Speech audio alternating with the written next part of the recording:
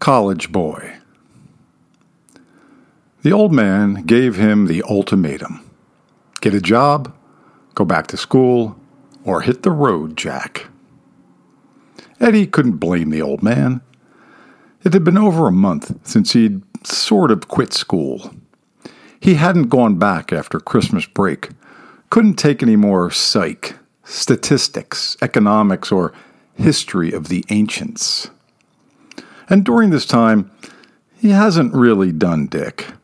At least not in the get-ahead in life department. He's smoked some dope, tied on some fine rye and ginger ale buzzes at Lem's, where he shoots pool and throws darts.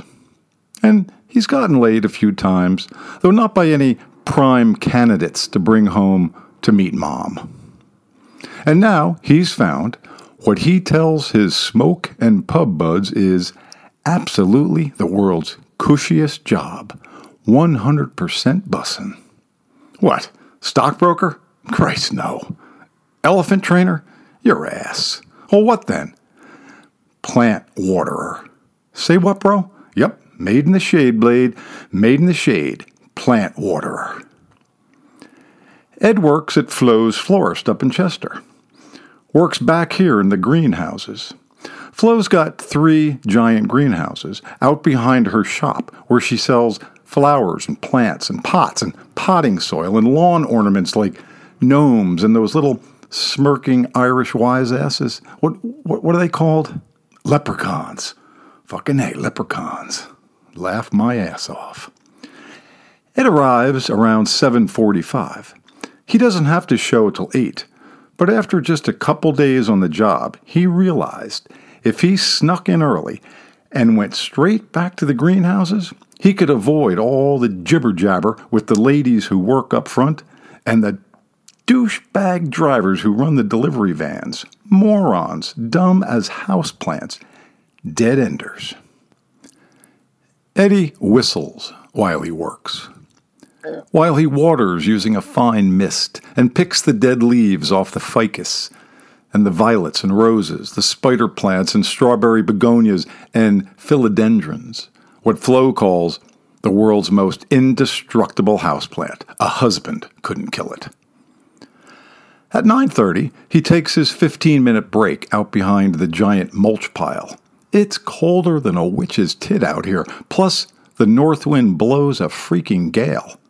But he still gets his spliff lit, takes 2 good hits, licks his thumb and index finger, extinguishes the burning ember.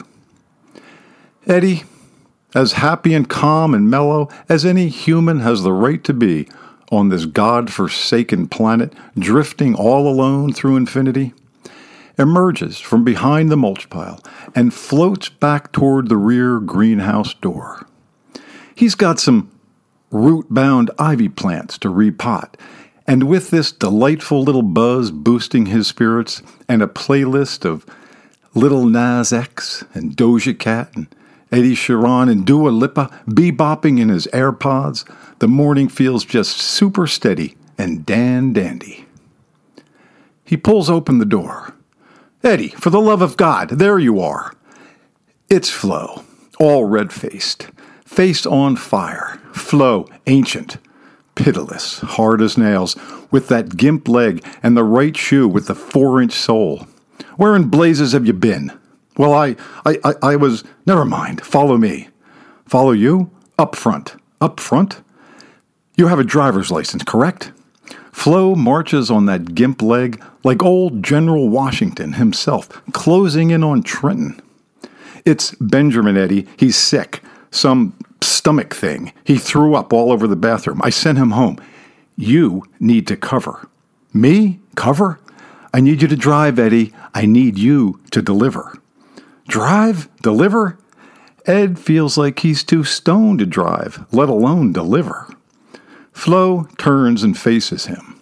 She's close enough, he feels her spittle on his face. It's the busiest goddamn day of the year, Eddie, do you hear me? Over 600 orders to get out, 600 orders, and I'm down a driver on Valentine's Day.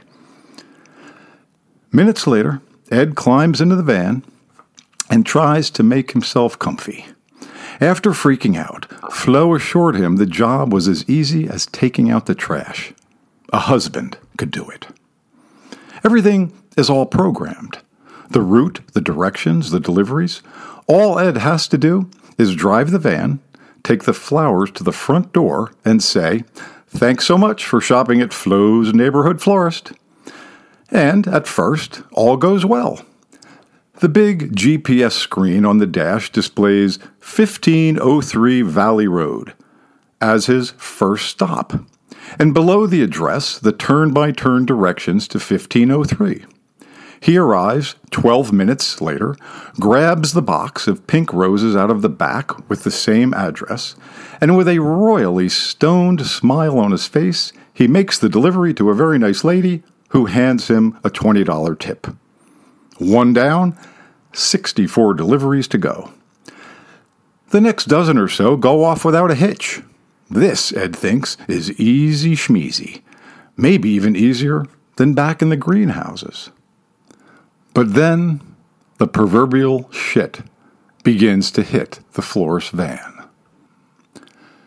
Backing out of a tight driveway, big bushy hedgerow on the driver's side, tall pines on the passenger side, he catches the large passenger side mirror on a hanging limb.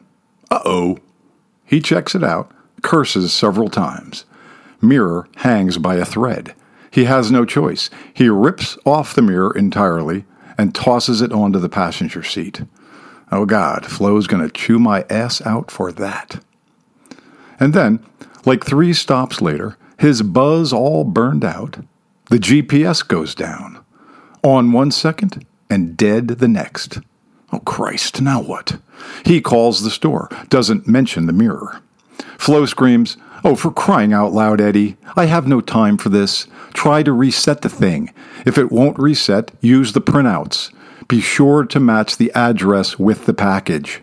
But wait, how will I find the addresses, the houses? I have like 40 more to go, but don't have a clue where any of them are.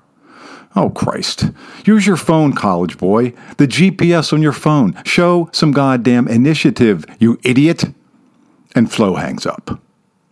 He types the next address into the Google Maps on his iPhone, finds it, makes the delivery, types in another address, makes another delivery. It's slow going, but at least he's moving, emptying the damn van of all these stupid flowers that'll be dead in days. Well, then his iPhone goes dead, and he has no way to recharge it. It starts to snow, just lightly at first, and then a little heavier. He asks a cop for directions to 666 Maple Lane. The cop tells him, but on the way, Eddie gets turned around. Turns left when he should have gone right. Finally, frustrated, he leaves the box of 24 red roses at a house he thinks is 666 Maple Lane. It's not. Jittery now, and a little flummoxed, Ed begins to contemplate his future. Couple more years of college, and then slide into the old man's money-printing biz. Okay, not the most exciting or the most challenging work on earth, but definitely beats this bullshit. Snow really coming down now, the afternoon flying by. Ed decides to take a hit. Just one little hit to cool himself off, calm himself down. The next 6 or so deliveries definitely wind up at the wrong houses. Then, as dusk begins to gather, the GPS suddenly pops back on. Too bad the side roads are all mucked up now with 6 inches of wet snow.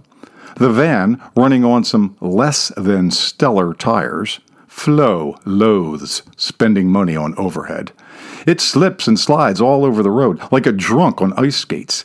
Eddie slides, swerves, smashes into a mailbox, and knocks the driver's side mirror off the van. He doesn't even bother to pick it up, just leaves it there in the wet snow. Drives on. Takes another hit. Tells himself he's like the postman. Makes his deliveries no matter snow, sleet, rain, hell, or high water. Ed's not worried. His future is secure. The van slides going down a steep driveway. hits a stone wall, crunches the front bumper, shatters the driver's side headlight. Finally, just after 7 p.m., Eddie, on one working headlight, makes his final delivery. He takes a nice big hit to celebrate. Finally gets back to Flo's around 7:30. She looks him up and down, demands, "What in blazes have you been doing all this time?" "Hey, moody GPS in that van, Flo, and some pretty funky weather out there. You looked out the window lately?" Ed, well, he doesn't mention the damage to the van or the dozens of deliveries that likely went awry. The phone rings. Flo answers. Eddie sees Flo glance at him and scowl. Undoubtedly an irate customer looking for his or her Valentine's Day flowers. Ed, absolutely certain they'll soon be hell to pay, decides to vamoose. Time to get out of Dodge. Avoid the wrath of Flo. At home, he drinks a couple beers, eats a cold chicken leg he finds in the fridge, and says to his old man, You know, Dad, I've been doing some serious thinking, about my future, and, well, I've decided I've made a mistake. College is definitely where I belong. In fact, I think it's best if I head back there first thing tomorrow morning.